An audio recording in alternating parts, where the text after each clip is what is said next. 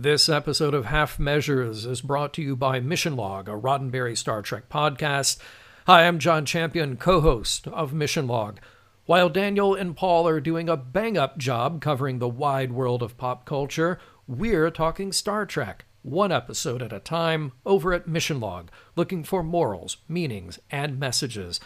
In fact, there are a whole lot of other shows at podcast.roddenberry.com for you to choose from. Science, feminism, even daily news, and all stops in between. Boldly go and find us. When you're done here, of course. Again, that address is podcast.roddenberry.com, and we will be delighted to have you trek us out.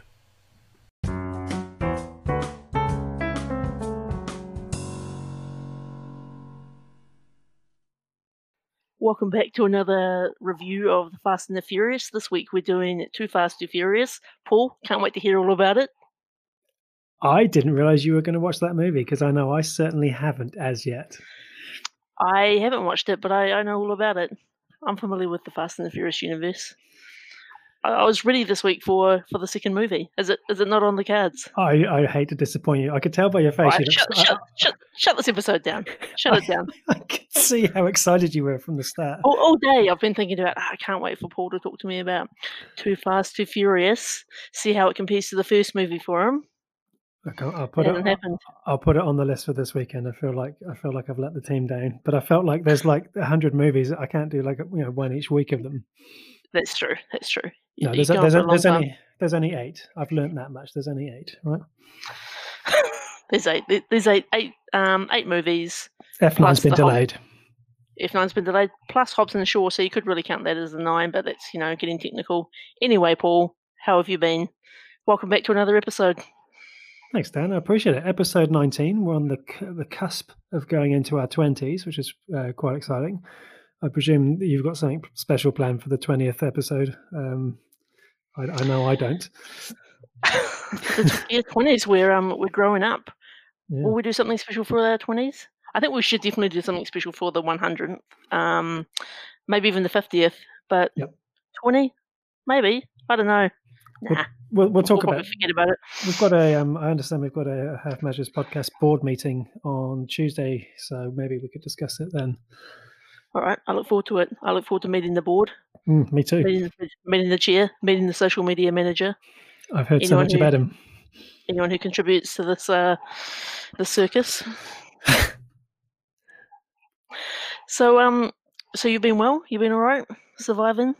Been really well. Yeah, I have now acclimatized to taking the train into work a couple of times a week, and I've been using that time well. And I'll be talking about some of the things I've been watching on the train.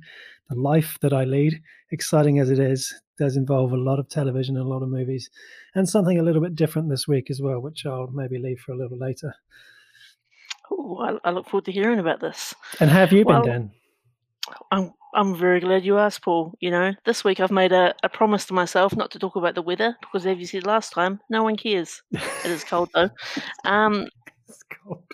Let me just sort of set the scene for you.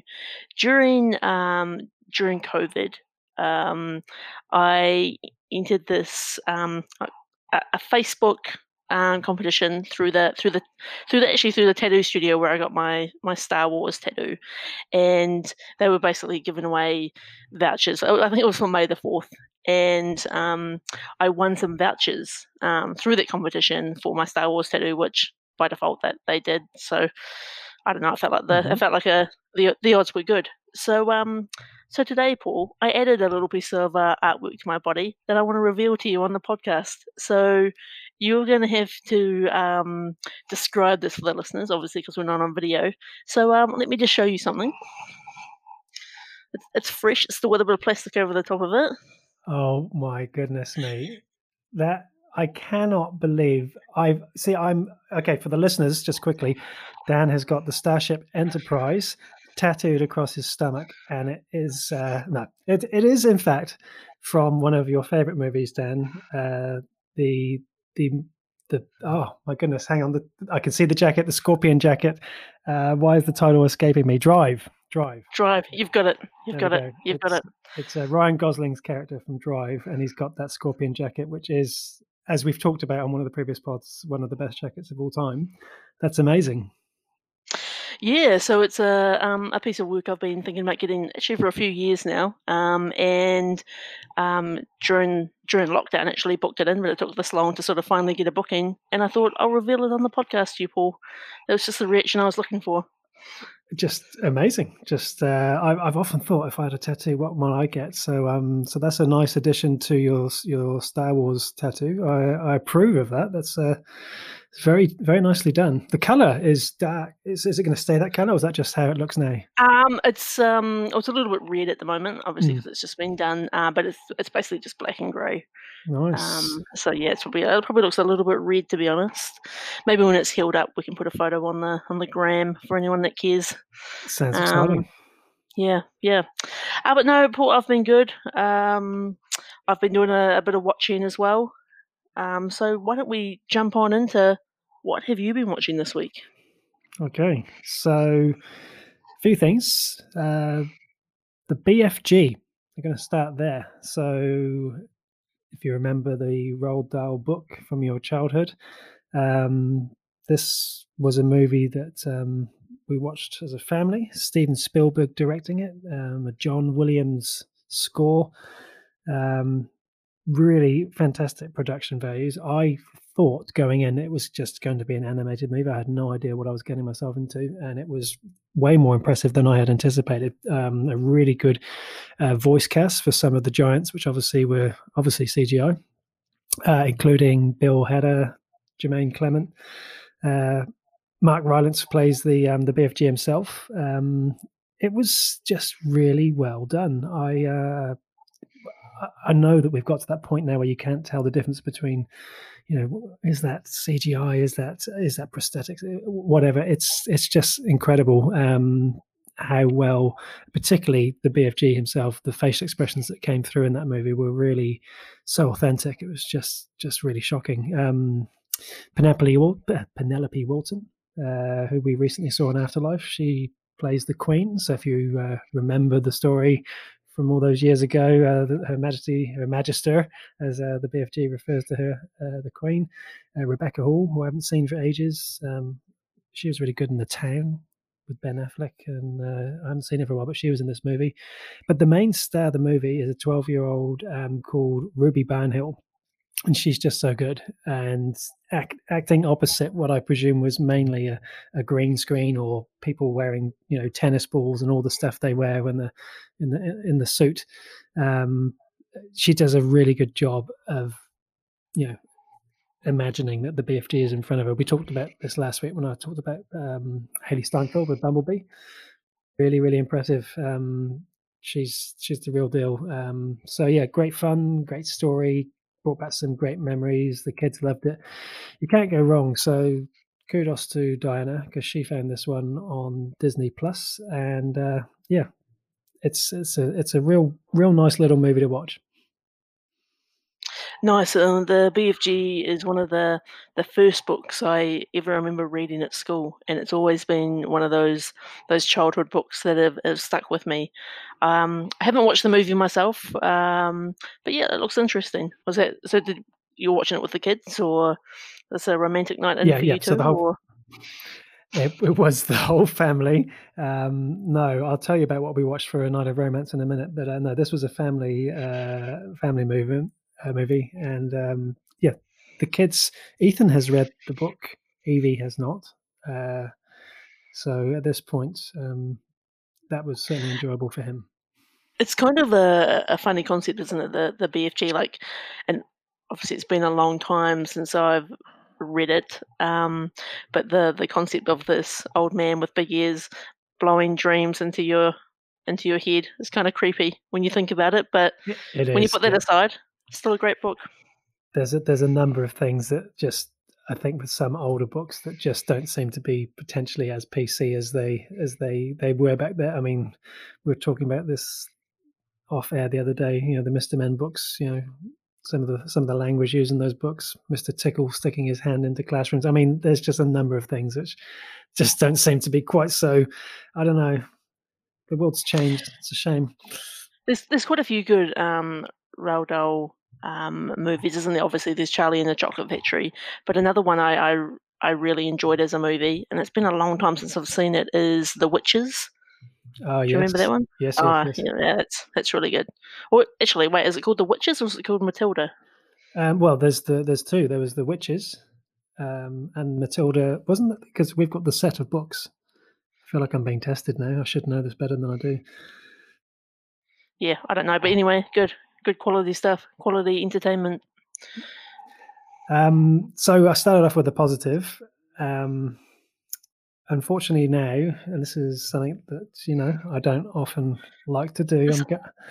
This is out of character for you, Paul. Something negative. I'm gonna find some positive in this. Okay, so this next movie is a movie called Vanished, from 2011.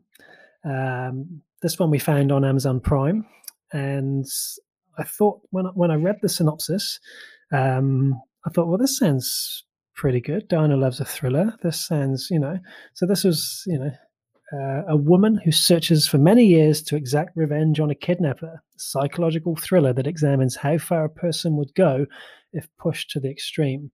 And it's unfortunately possibly in the mixer for what both Diana and myself would say that could be the worst movie I've ever watched. So let's start with the positives. So the director... Worst movie I've ever watched. 8 out of 10. No, if I was going to give this a number, it would be under 5. I regret to say. The director, a guy called Michael Wadante, he actually does a good job at directing. He seems to have a good technique, the angles he uses, the cinematography of the movie. He does a good job with the budget he has as well. There are some sort of effects and things that he works in quite well.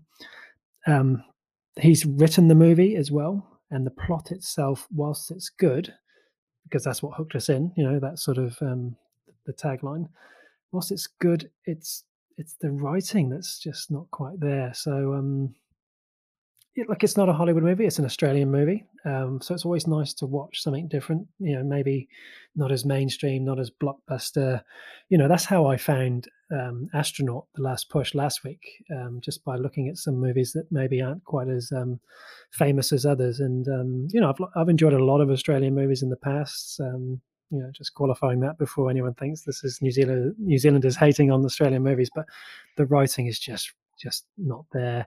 The cast, they're not household names, and I don't think I need to name any names if I'm not going to say nice things. But to be honest, I wasn't really convinced by everyone, shall we say. And so it had the bones of being a good movie, but in the end, it just, like, we got to a point where we were like, there's half an hour left. Do we finish it? And it's like, well, we're this far in, we may as well. It's only an hour and a half. But yeah, so I don't think the social media manager needs to post anything about this. But yeah, The Vanished, not for me.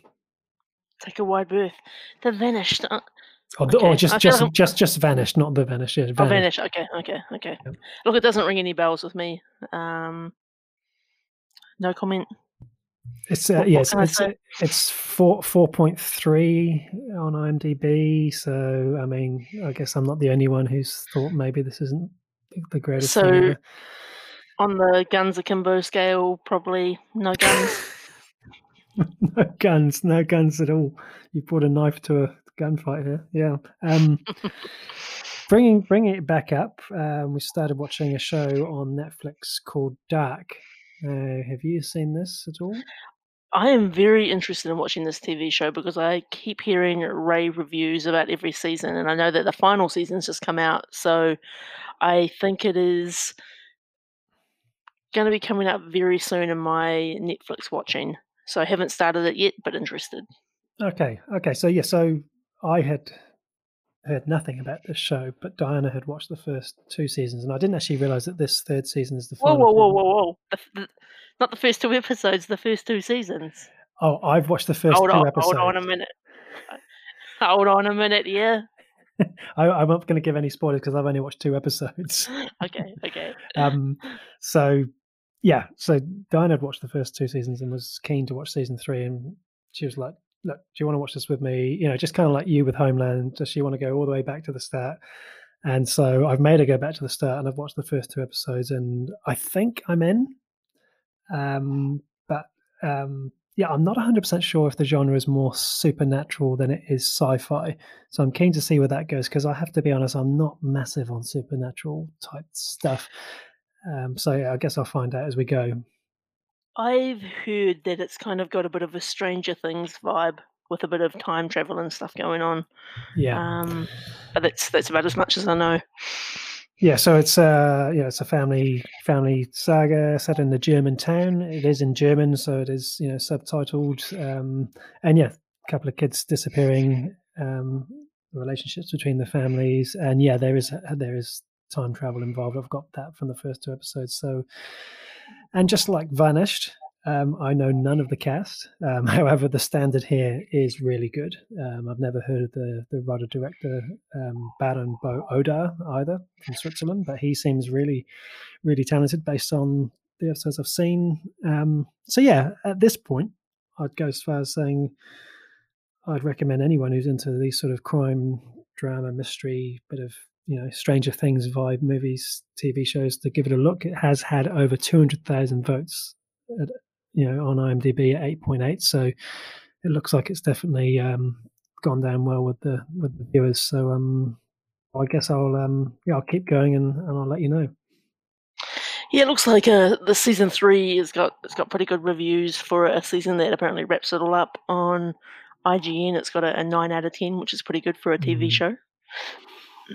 So yeah, so Dak. 2 more things from me. So another movie, The Hot Potato. Once again, an Amazon Prime find. Now, this was a nice little find. It's only an hour and a half long, so I watched this by myself, and so an hour and a half is perfect for me, because my morning train and my afternoon train together that's about an hour and a half, so that's a perfect length for me. And this is another East End London film.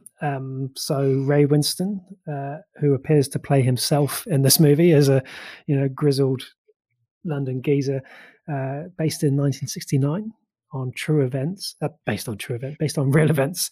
A couple of guys find a lump of uranium. They don't know what it is. They try and cut it, and all these stupid things that they're like trying to work out. What is this metal? Is it gold? But when they work out that it's actually uranium, they then make their way across Europe to try and find a buyer, because it's a lot of money. It can be used to make bombs and the like.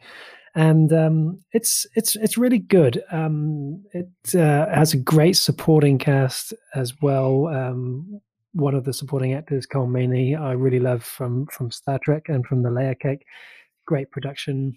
It looks really good. Great music. It's got the music actually. If you're familiar with the cartoon series animated show Archer, it's got that kind of vibe going. So it's kind of that sort of feel to the whole thing. There's a little bit of a feel of like Snatch or Layer Cake, but with way more humor. It actually scores pretty low, and I'm actually wondering if that's because it maybe dips into the humor more than it needs to. I'm thinking if the director had gone with not a completely serious take, but sort of like a little more serious, maybe like like a Snatch type movie, it maybe it would have resonated a bit better. I don't know, but yeah, really enjoyable watch. And again, I never heard of it, and I just keep finding these movies, especially on Amazon Prime, which seems to be loaded with all kinds of movies, and you get some hits and some misses. This is a hit. I'm intrigued on your process, Paul. As someone who's been watching Breaking Bad on the train, to then all of a sudden think to yourself, I'm going to give Hot Potato a go. What was it? Just needed a change, or?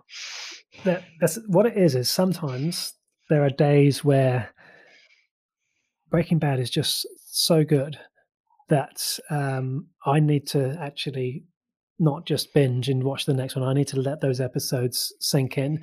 And this is something that I picked up from Norman Lau, the co-host of Mission Log podcast, and he talks about how if you've got a really good episode of a TV show, let it marinate, let it sit there for a while. And it was actually since you mentioned it, the episode that I watched was the one where Walter and Jesse were trapped in the RV, and Hank has them surrounded, and he's outside, and they have to fake a phone call to him that his wife is at the hospital. And when he gets to the hospital, she's not, and they escape. And it's possibly, from memory, one of the best episodes of Breaking Bad. And that's what it was. I just wanted to let that sit there before I just dive straight into the next one. So yeah, so that's what happened there. That's what my process is sometimes I just think I need something just to let that sit for a while.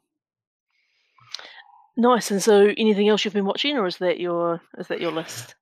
Not my last one, because I'm conscious I've been talking for about 3 hours now, is my movie of the week, and that is Johnny English Strikes Again. Now, let me just say, when you're watching stuff now as a celebrated podcast host, you watch stuff and you think, oh, this is going to be a great one to talk about with Dan. This is a great one to, I didn't expect this going in to be my movie of the week at all. We put it on a Friday night, to watch as a bit of a comedy to wind down the week with. But this is really funny. And I wonder, is it because I'm getting older and there's just a lot of dad humor in there, or it's certainly way funnier than the previous 2 Johnny English movies. And I'd forgotten how long ago that was, like 2003, 2011. Rowan Atkinson, obviously, as Johnny English. It's the classic James Bond spoof. Ben Miller, who plays Boff, his sort of trusted sidekick, or he's Pat Tanner, Pat Q, I guess, if you like, in the Bond world. You've got Olga Kurylenko, who herself, she played a Bond girl in Quantum of Solace. So she's back as kind of the Russian baddie Bond girl type, who you're never sure whose side is she on. Emma Thompson as the Prime Minister. Michael Gambon from Harry Potter is in there as well. They're all great, but in all truth, it's Rowan Atkinson, of course, that really is just so funny. There's so much entertainment, so much nostalgia and British throwaway humor. Every scene has just got great shenanigans. There's a scene in a French restaurant, an extended scene where he's in virtual reality, which are just hilariously done. Like I didn't expect to see this from a John English movie that I thought was just going to be a cheap laugh. But every scene has got humor in it. And when you come out of a comedy and you feel, I don't know, almost tired because you've been laughing so much, and just like it was just great. So I can't recommend this movie enough, and I now am in the whole, I hope they make another camp, because yeah, I'm on board with Johnny English. I thought it was absolutely brilliant. Nice. I haven't watched any of those movies myself. I'm a really big Rowan Atkinson fan from the Blackadder days. And it's actually a TV show I wouldn't mind rewatching. Actually, I imagine it's highly inappropriate. I'm sure it's aged terribly, but I imagine it will be a good watch. And I remember as a kid, when Mr. Bean came out, my dad just loving that sort of humor. Yeah. And I feel like I've just never quite connected with the Johnny English, but I imagine if it was on TV, I'd probably quite enjoy it. Yeah, I think you would. And actually, just talking about Mr. Bean and Blackadder, Diana made the point that Rowan Atkinson, he just hasn't aged. And it's not that he looks young. He looked this old back in the 80s and 90s. He's just always looked like this. It's just incredible. So yeah, he's on really good form. Yeah, awesome. And awesome. I think, Ben, that's probably quite enough from me. So how about you have the talking stick? Okay. So what have I been watching? So a continuation really of a couple of shows, still charging through Outrageous Fortune, which is the New Zealand TV show. We're really hooked in. We're really enjoying it still. We're just about at the end of season 3, and there's 6 seasons of that, and then there's a prequel series as well, which we'll probably end up watching, which I've never watched, called West Side. I've been watching a bit more of What We Do in the Shadows, which is still a lot of fun, a lot of laughs. Nothing major to update on that.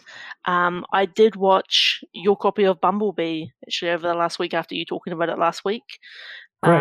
So So I definitely agree with you in terms of some of those G1 scenes at the very start is some really awesome Transformers. It's the War for Cybertron sort of footage in there.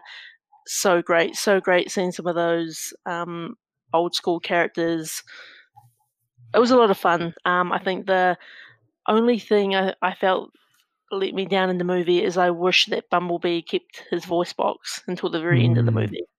I enjoyed it when Bumblebee was talking, and it kind of brought him more to life for me. But yeah, I thought it was good. It was definitely better than some of the later Transformers movies, and so for me, it's probably that first movie in Bumblebee's probably the best of the latest movies, I would say. Look, really good call on the voice box, because that's one thing I didn't mention when I talked about it, is when Blitzwing rips it out of his throat so early in the movie, and you know it's not coming back. It's whilst that whole talking through the radio, talking through songs is humorous at times, ultimately you could have done with just, can he just talk, please? The other thing which I think is interesting in the Transformers movies, and I think this really played out in the Bumblebee movie, is the main Decepticons are never anyone who's that known, and it's almost like it makes you kind of not care about them because you know they're kind of throwaway characters which are ultimately going to end up being destroyed throughout the movie. And I guess there isn't a huge variety of villains that they can kind of call on because they've got this universe they're trying to sort of build in and around. But it would have been awesome to have it as Bumblebee and Starscream or something, and just sort of have them kind of play off against it, or even Soundwave, and have two classic G1 characters. Agreed. I loved it. 100% agree. So yeah, enjoyed that. It was actually, I'll tell you what was kind of nice is because you lent me this movie on Blu-ray. It kind of felt like a real, well, first of all, it felt like a chore having to get up off the couch and actually put a disc into the PlayStation. But what was nice about it is it just was nice not having to download and not have to stream. And there was something about the consistent quality and uninterrupted quality, which made it feel like a better and grounded experience, and it actually made me reappreciate Blu-rays. Look, I fully get what you're saying. I don't buy as many Blu-rays as I used to, but for those movies like Star Wars, like Batman, like Transformers, whatever, the big thing I want to own, I still do. And you're right, there is something about that consistency of quality. And what I'd really like is, and they did this for a while back, maybe a decade ago, they had the ultraviolet copy, you had the digital copy that came with the disc. And for me, that was the ideal combo of being able to have a digital copy and the physical copy. Because, if that physical copy gets scratched, you're in trouble. So, and I don't mean you're in trouble. I just mean, you've lost it, right? If you scratch it, you are in trouble. Just so you know. Indeed. And I don't know why, when it will get to the point where I stop buying Blu-rays altogether, but there's something about owning a physical copy I like. It's interesting because, with the, we were talking about the PlayStation 5 a couple of episodes ago, and there's going to be two different SKUs of the PlayStation 5. One, which is going to be digital only, and then one with a disc drive in there. And I thought to myself, I'm 100% going to go digital only. But after watching Bumblebee, it made me think, actually, maybe it is kind of nice to have the ability to play a disc every now and again, because every now and again you have a friend like Paul Cornell who's like, hey, I just picked up this movie in the bargain bin. It's called Hot Potato. You might want to check it out. And, not being able to play that would be a real hassle. So yeah. It's true. And I know people.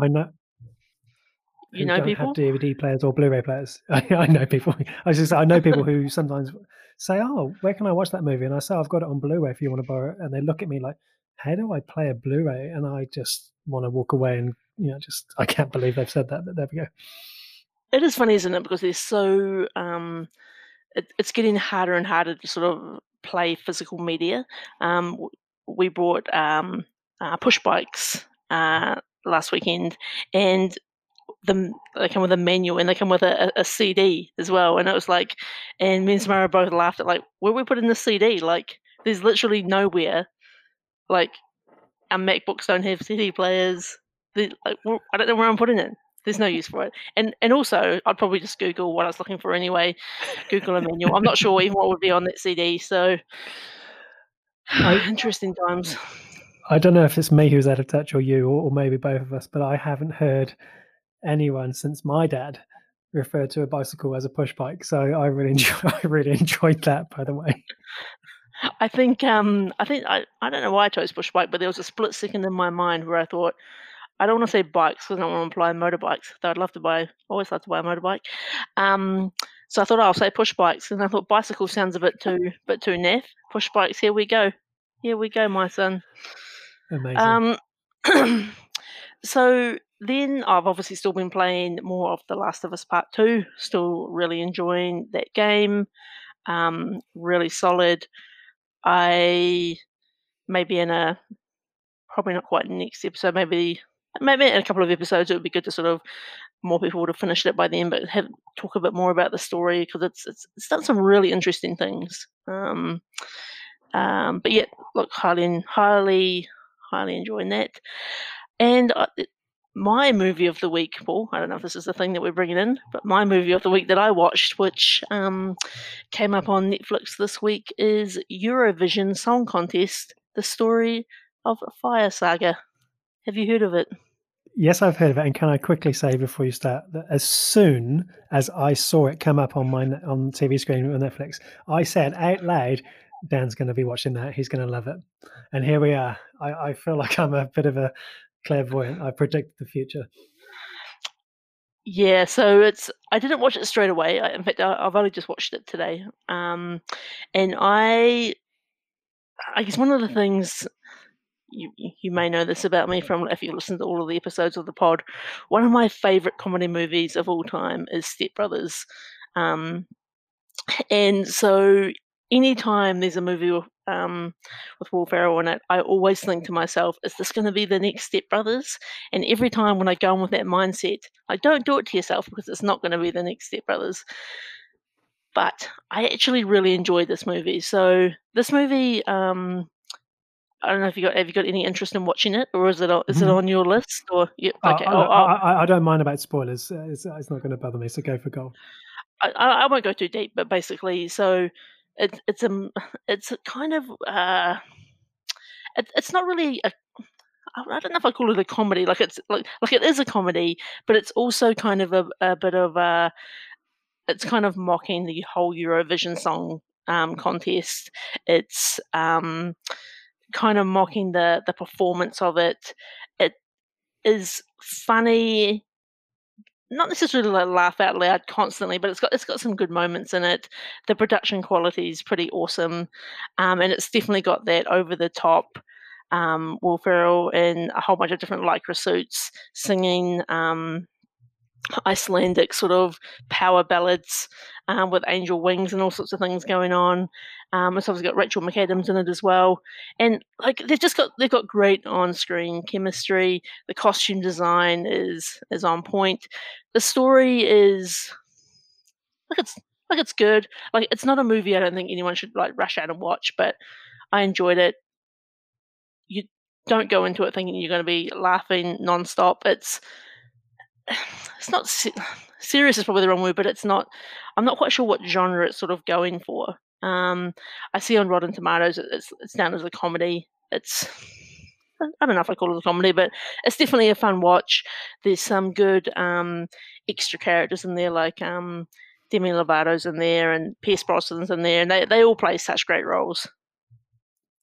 I just spotted Pierce Brosnan, and I haven't watched any of those.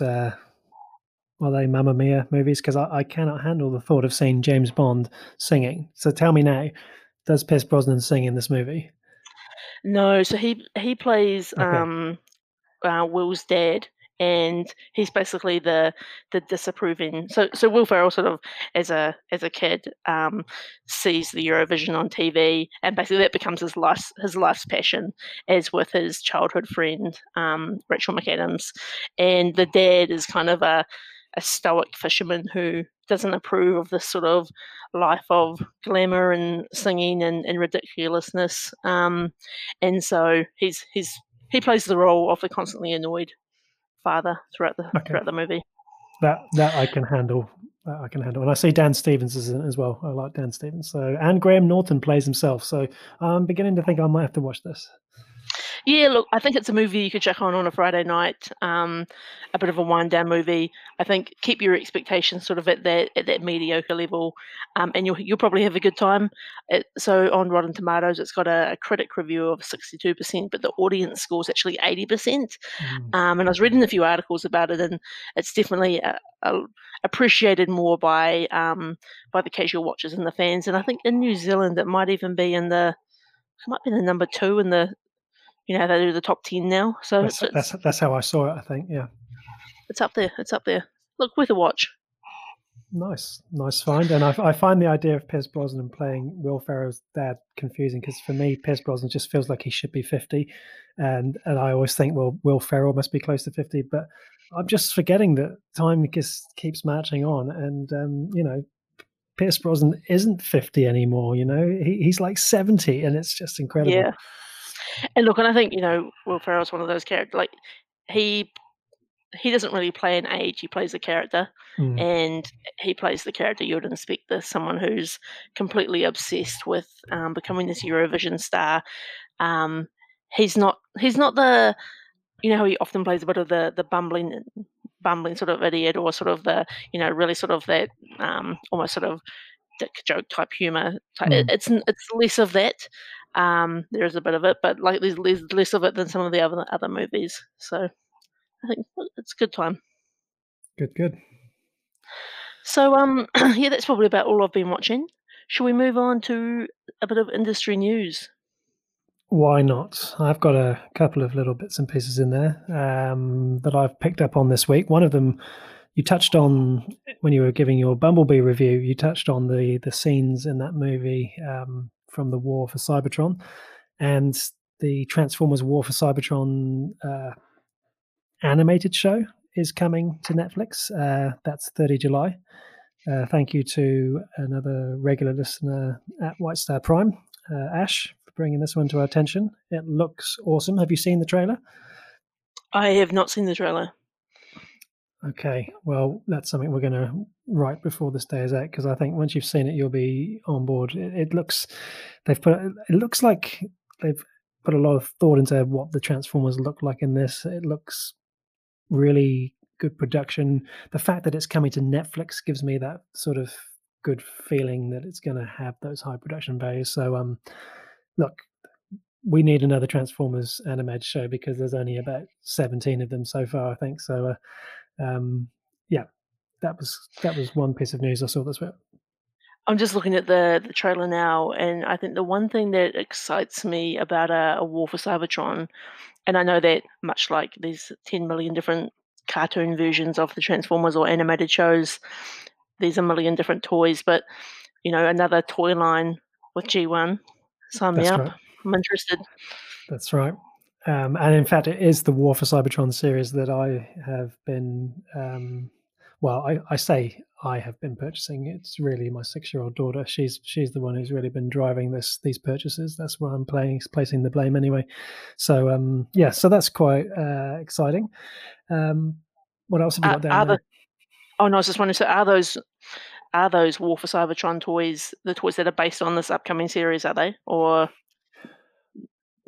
Okay, well, the series are called War for Cybertron, and they're Siege and Earthrise, because it's part of a trilogy. So yes, I think these are based on the Siege setting, which is on Cybertron, whereas the Earthrise is obviously when they're on Earth. So the actual ones I've got are mainly Earthrise, but we have got a couple of Siege characters, such as we've got Megatron and Soundwave. Megatron arrived this week via Fishpond, so that was a highlight of the week. You know, when you've gone to Fishpond, you've been desperate because no one else sells it, right? Not sponsors of this episode. Not at all. But they could be. They could be. We'll get in touch. Another trailer I saw this week was Handmaid's Tale season 4. Teaser trailer. Looks really good. I won't give any spoilers, but I can't wait. Although, actually, having said that, I will have to wait because it's not coming out till 2021. So, look, I guess that's COVID-19 for you. But they've obviously got enough footage at this point to be able to put a trailer together. But we're going to have to wait for that. And I know that's a show that both you and I both had in our top 10 TV shows for 2019. what I can tell you is it won't appear in our top 10 shows for 2020 because it's not out till next year. Oh, that's a shame, isn't it? I guess you're right, though. There's so many, like we've already seen it with movies, and there's so many productions which are still on hiatus or on hold.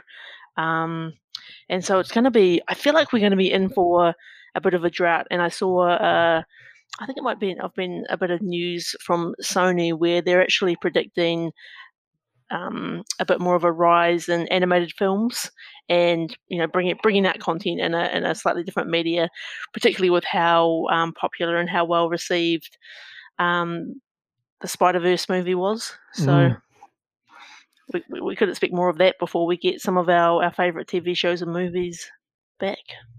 Agreed. A couple of other things I've got quickly. There's a show called The Broken and the Bad, which is coming out, and this is of interest to both you and I because it's hosted by Gus Fring himself, Giancarlo Esposito. I'm not sure if you've heard about this one, Dan. I have heard a little bit, but not much. Go on, tell me more. Yeah, so it's a documentary or docuseries exploring some of the best moments from the series. Look, I don't know too much about it at this point, but I know that it's also going to dive into Better Call Saul just as well as it will Breaking Bad.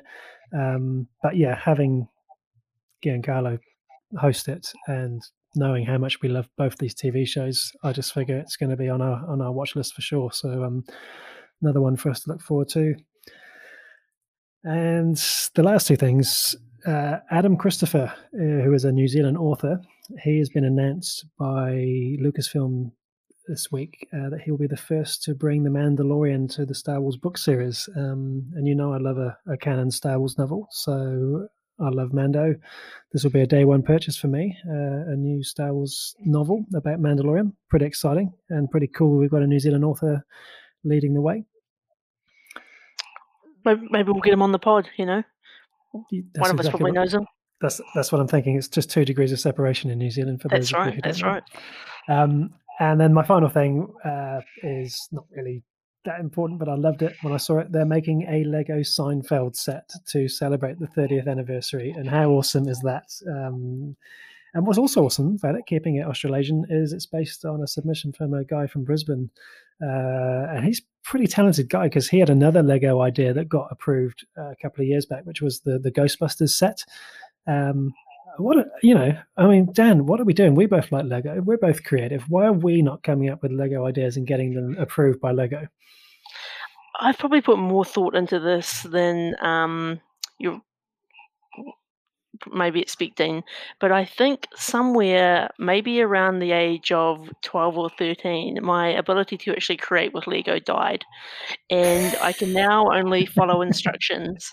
And if I had a whole box of Lego in front of me, I would probably really struggle to just think about making something. But as a kid, that's all I did every day. Yeah. I made X-Wings. I made different vehicles for my G.I. Joes. I made bases. I made dinosaurs. And I don't know what, obviously as an adult, I still purchase a lot of Lego, but I purchase it purely for making off the instructions. And so look, there's some pretty cool sets out there on that whole Lego Ideas universe where people, like fans, submit different ideas and they get voted on and they go through their whole Lego process. It's really fascinating. I don't know if it's a website you've ever taken a look at, but there's some pretty cool things that people have come up with. Yeah. So I think the other one that got approved was a typewriter and something else which escapes me now. But yeah, some pretty cool submissions didn't make it, and you've got to feel pretty sorry for them because those people put a lot of effort in. What's normally cool about a Seinfeld set is there's normally lots of particularly where they have a room, there's not lots of little fan nods in there, like that with they've done a Friends coffee set. There's lots of little Easter eggs in there. I've seen through the ideas process, there's been several submissions for the office and the whole sort of office layout that looks really cool. I'm not sure whether anyone's sort of made it completely through the process yet, but I imagine a Seinfeld set's going to have a whole bunch of cool little quirks and interesting things going on in the scene. It sounds like the perfect birthday present for me. If anyone who knows me, who might be related to me, is listening. Does anyone listen? Who knows? Who knows? Who knows? Well, I can Okay, tell you that well- some people do this, and when we go into the mailbag, but we'll see what you've got in your newsroom. All right. I've got a bit of a mixed bag of things from the wonderful internet.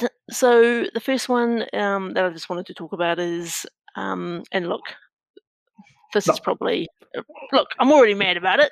It's probably going to be incorrect. This is an article on Screen Rant actually that talks about the new Game of Thrones book, Winds of Winter, which has been due to come out for a very, very long time. George R.R. Martin said that he was originally going to have this book finished before the end of Game of Thrones. That finished last year. This book's been honestly talked about for such a long time. The last book that he actually put out was in 2011. And so this book's been a long time coming, and I think this is the book that a lot of Game of Thrones fans are hoping will start to right the wrongs of season 8. And so this article basically talks about obviously with COVID, there's been a bit more time to kind of put into the book. I know that George puts like a lot of work into these books, and he's aiming for a 2021 release date. I'm holding on to that, hoping that it's real. In reality, I've been let down a lot of times, so who knows whether that's actually going to come true. But look, if it comes out in 2021, I'll be pretty stoked. And let's hope it's better than season 8 for you, because I know there's still some memories there. Definitely the winter winds still haunt me. The other bit of news that I've got is about Curb Your Enthusiasm. So is that a show that you've watched at all? I watched a couple of episodes of it and never actually watched the whole thing, and I feel like I want to, because I feel like it's something that I would naturally find funny. Yeah, so it's obviously Larry David created Seinfeld with Seinfeld. We're getting peak Seinfeld again, and so it's just been renewed at HBO for season 11, which is pretty cool.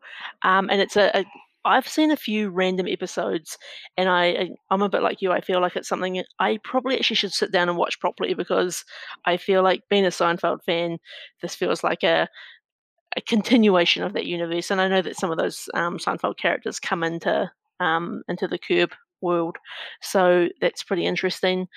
It's quite interesting the way they make each episode for Curb Your Enthusiasm, where so basically they have Larry David sort of sets an outline for the story, but they don't actually have scripts, and it's all kind of just ad libbed, and they kind of like try different things, and they kind of know where they're heading as characters, but it's a fascinating model. So Very interesting. season 11. So I guess that'll be coming out potentially next year. Right. Yeah, I imagine, like all things. Season 11 tells you that it's got to be, pretty good quality as well, eh? Yeah, definitely. Look, and it's got a huge fan following as well. So, and the few episodes I have seen, I have really enjoyed. I think it's a little bit more cringier than Seinfeld, and I think that's what makes it maybe a little bit of a slightly higher bar to get into. But I think it will still be quality. Nice. The other bit of news that I was reading about was actually about Lost. So we're both Lost fans, and this was actually an article around how originally Damon Lindelof, am I saying that right? Lindelof, Lindelof, I think. Yeah, Lindelof. we know what we mean. We know what we mean. Originally, only wanted to make it a 3-season show, and originally was wanting to sort of wrap it up a lot sooner than obviously what happened. And this article sort of actually goes on to talk in a bit of detail about how ABC actually wanted to make it a 10-season show, and basically just sort of the tension of there's only so much sort of backstories and stuff we can do for these characters. We don't want to drag it on too long, and knowing just how controversial Lost is when it finished at season 6. Just interesting, and I think on some of our other conversations that we've been having around, it's really good with a show like Breaking Bad or Better Call Saul or where they know exactly. They're really clear up front about this is the start, middle, and end of the show, and this is how many seasons I want. And I think obviously Lost was at kind of the dawn of a new type of television, and so obviously studios sort of wanting slightly different things. But I think if you were to repitch Lost today, it would be much easier for them obviously to be like, yep, this is going to be 3 seasons. This is sort of 4 seasons. This is where we're going to go with it, Yeah. and these are sort of some of the big answers. When you said you had Lost, when you started with Lost, I was like, I thought you were going to announce like a sequel or a prequel, and I was thinking, my immediate thought was, I cannot believe there's any more story to tell. And it's interesting then what you just said actually sort of played right into what I was thinking. Yeah, no, definitely. So, look, I'm still a big Lost fan. Great show. It's a show that I could watch it again. Actually, it'll be interesting. But there's only so many things you can rewatch at a time. We've all got big backlogs, so don't talk to me about it. Okay, so next bit of news, a bit more current news. So Ozark season 4 has been renewed for season 4, and season 4 is going to be the final season of the show. So Ozark is a Netflix original, and with season 4, they're actually going to split it into 2 parts, so 2 7-episode parts, so 14 episodes for the final season. I'm pretty hyped. I know you haven't watched Ozark yourself, but it's it's a top tier TV show for me, and I put it in the same category as your Breaking Bad. So I would encourage you to watch it before season 4 comes out, which again I imagine is not going to be until probably late next year. Okay, you've given that a real good sell there when you mentioned words like better and cool and so in the same sentence and same quality. That's a call to action for me to perhaps go and check out some of those earlier seasons. Yeah, so you can watch all 3 seasons at the moment on Netflix, and they're 10 episodes per season, and each episode's like really solid. I think each season gets better of the show as well. So, look, if you're ever looking for a great thriller, if you haven't watched Ozark, check it out. And I like it when I know that next season's going to be the final one. They've obviously thought long and hard about how many episodes that's going to be. It needs to be slightly longer than normal. I feel like they've got a plan. I'm going to green light that. Approved. Okay. All right. Well, look, Diana runs the viewing schedule roster in this house, and I'm a contributor to that. So She's probably already watched it. she's probably 6 seasons in. Yeah. Yeah, no, get it on the list. So 2 more bits of news for me, just quickly. So one is The Boys season 2. So this is another one of my top TV shows for 2019. So The Boys is the Amazon TV show it's based on a graphic novel about the superheroes and kind of what actually happens in the world of superheroes. So The Boys season 2 is coming out on September the 4th. And I think what's interesting with this is after our conversation a couple of episodes ago about different release models. So they're going to release the first 3 episodes at launch, and then they're going to switch to weekly after that. So you'll get roughly 3 hours of content, and then you're on the weekly plan. I really like that. I've seen other networks do that. CBS did that with All Access with Star Trek Discovery, and it's a way to get people a chance to say, am I going to be into this without having to wait another week? And I think that I know there's lots of different models, but that's one that really works for me. Yeah, I think it's good. I think I was quite, when we've talked about Walking Dead before, I've been like, just give it to me all at once. And I think there's some shows where you want it all at once, some shows where you need to kind of think about it, some shows where it actually keeps the conversation going longer. And I think I've kind of shifted my stance on it a little bit. And that you really do need to consider what type of show you've got and what type of, like, are they episodes that you want your audience to sit with, or if you really want to keep the conversation going longer, shows like The Mandalorian, it's much easier to do over 10 weeks than it is to do over a weekend, and then basically all of the news is sucked up in 2 weeks and no one's talking about your show anymore. Correct. Interesting. Very, very interesting. one final bit of news. Well, I don't know if it's really news, but I want to get your opinion on something. So I was reading an article talking about Walking Dead. So David Morrissey, who plays the governor in Walking Dead, he thinks the governor could beat Negan and Alpha. And I want to know what you think about that. I saw that article as well. I have to be honest. I'll tell you what I think about it. The answer is I didn't read the article because as soon as I saw that, I was like, Morrissey, what are you on about? You haven't got a clue. Alpha's an absolute psycho. She's crazy. All right. She is proper crazy. And I think she would kill both Negan and the governor. I'm actually surprised when Negan and Alpha got together that she didn't end up killing him, as opposed to what actually happened on screen, which we shall never talk about again. I love the governor. There was something about, I love David Morrissey as an actor. I love the voice he brought to that character. But if I actually put all three of them in like a WWF wrestling ring, Alpha's going to kill them both, as far as I'm concerned. Yeah, I didn't read the article either, but I thought that the headline was, interesting enough for a conversation. I agree with you. I think that Alpha would eat both of those guys for breakfast, and probably do other horrible things to them as well.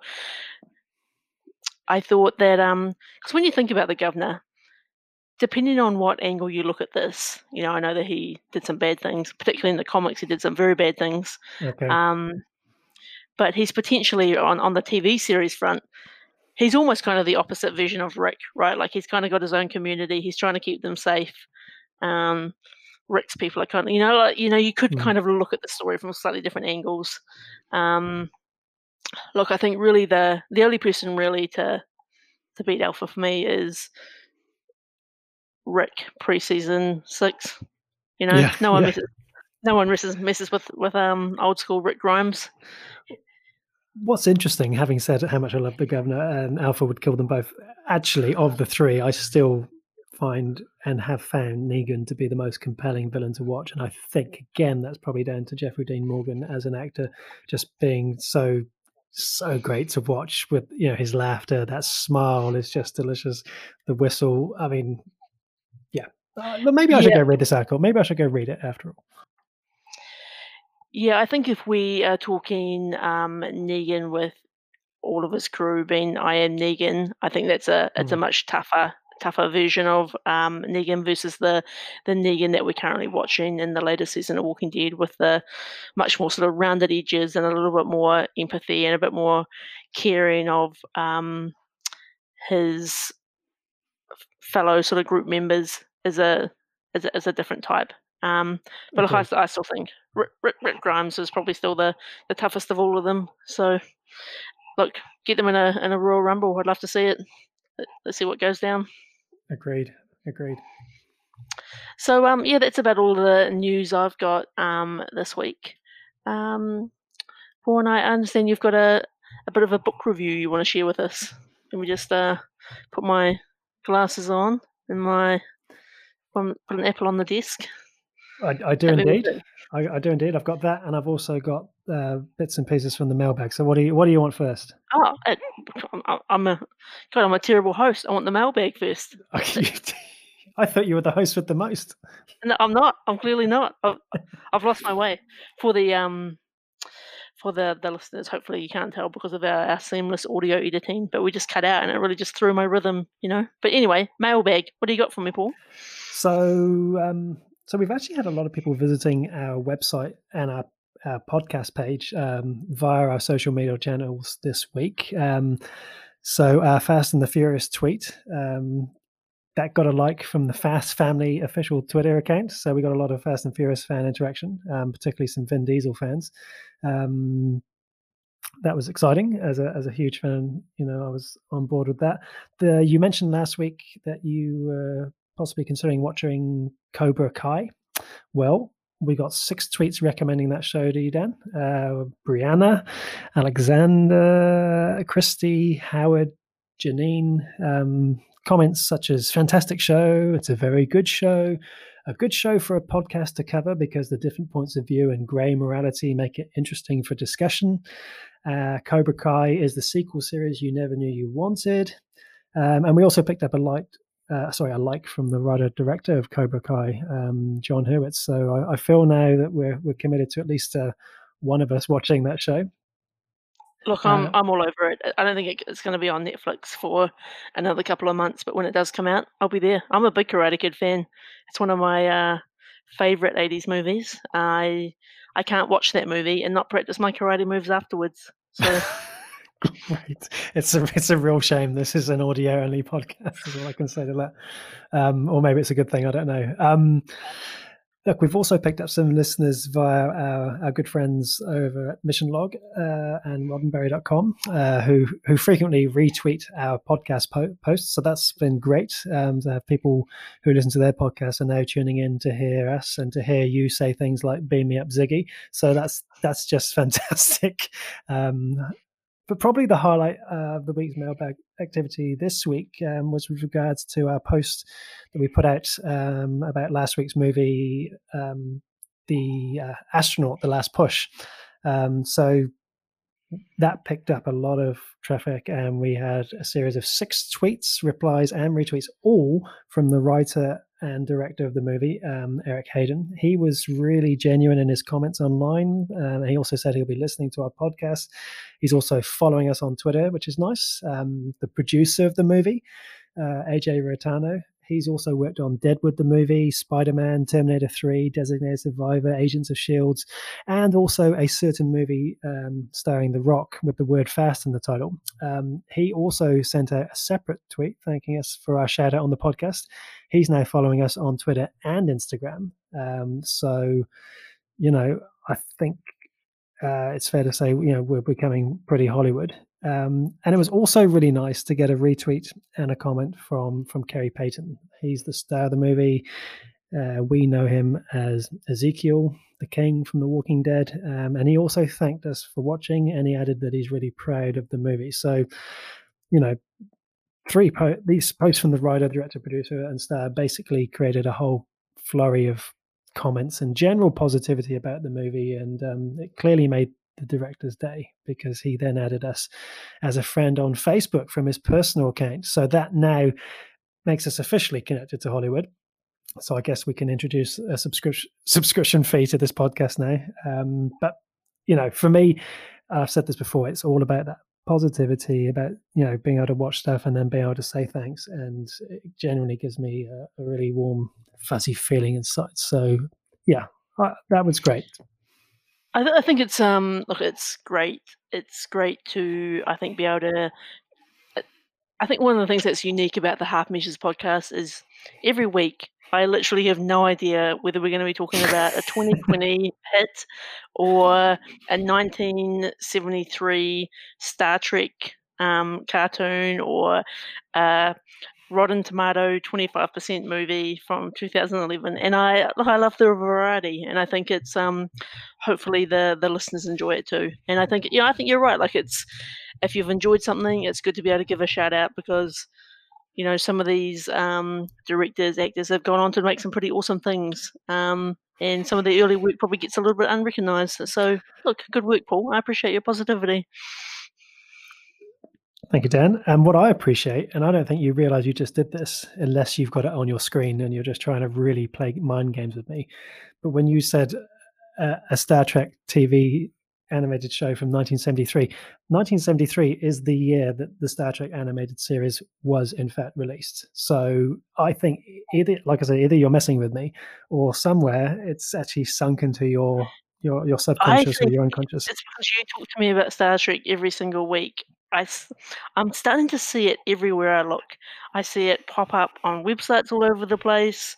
Look, one day I'm going to come on this podcast and I'm going to talk to you about what I've been watching, and I'm going to blow you away with my Star Wars trivia facts. Look, I know it's beamed me up, Scotty, but I also know your triggers. So That's true. Okay, well, I look forward to that day when you come on the podcast and you're like, well, this week, Paul, I've been watching Deep Space Nine. It's going to be an amazing day.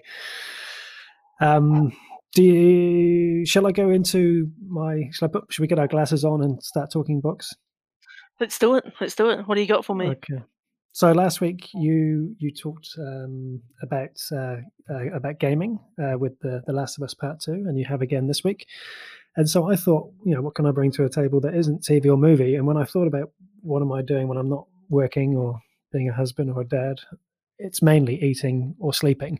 But as you know, I do love a canon Star Wars novel. So I thought I'd give you and the listeners a bit of a taste of what it's like to be sat next to me when I'm at book club. So Book club. Yeah. Oh god. People still do that, don't they? Isn't it? Book clubs. That's I'm sure thing, they do. isn't it? I'm sure they do. Yeah. So the book I want to talk about, and I'll be brief, is Star Wars Inferno Squad. So this is a movie that's set right at the end of A New Hope. But instead of seeing the medals being handed out to the heroes of the movie, we stay with the Empire, and we see severe depression amongst the troops. We see mourning. We see Imperials that are left behind having to deal with the death of thousands of their colleagues. They've lost real people in their eyes, right? And so, from their perspective, this is a blatant terrorist attack. And when you read this book, and of course it's presented in a neutral tone, it's really quite interesting. So so the Empire wants revenge, and so that revenge starts with a group of elite troopers called Inferno Squad, and they're out to hurt the rebels however they can. And what makes it interesting is that they truly believe in the Empire, and that's what makes this book so compelling. They're loyal to the cause. They have their own individual personalities and feelings, and a bit of a sense of humor. And so you follow these guys on their mission, and what it does really well is it does something that I've never really experienced before. And the author, Christy Golden, she's really clever here. She makes you have empathy for the Empire, which I think sounds like a great name for like a book or an album, or I don't know, just empathy for the Empire. That's what it's about. So you sort of understand what they're doing. You understand their reasons. You never feel quite comfortable with what the rebels are doing either. And yeah, so it follows in the footsteps of these four people who are out to hurt the rebels, and along the way, we get to learn about what Coruscant's like post the Senate dissolution, because previously we've only really been exposed to Coruscant, before the Dark Times. We get to hear about events from Rogue One and A New Hope being described as by Imperials as seamless events, which is really nice as well. Imperial characters likening being posted on Scarif as being on a working holiday because it's it looks a bit like Hawaii. There's some great moments throughout it. I don't want to go into the plot beyond the fact that these guys are out for revenge, because you never know, someone out there could be listening wanting to read this book. But there's a lot of suspense, a lot of anxiety. We're used to experiencing the tension from a rebel perspective. So if you think about Han and Luke sneaking around the Death Star dressed up as stormtroopers, or Cassian and Jyn undercover at, where were they? The Citadel. So this is sort of the reverse of that, and actually sort of seeing that tension as an Imperial. It's a bit, it's uncharted territory for me. So you get an Imperial perspective on the destruction of the Death Star, which is just awesome. There's a really good tension and stress to sort of like the undercover mission of this whole story. You also get characters from some of the video games like Battlefront 2, which is a real direct tie-in with this book that really adds some value for me. And yeah, those tie-ins with Rogue One and The New Hope bring those two movies together. So this is one of the strongest Star Wars novels that I've read, and I do own them all, as is my way. And I give this a full 5 stars. So I thought I'd just bring a bit of a book review into the podcast. So there you have it. Oh, that's awesome.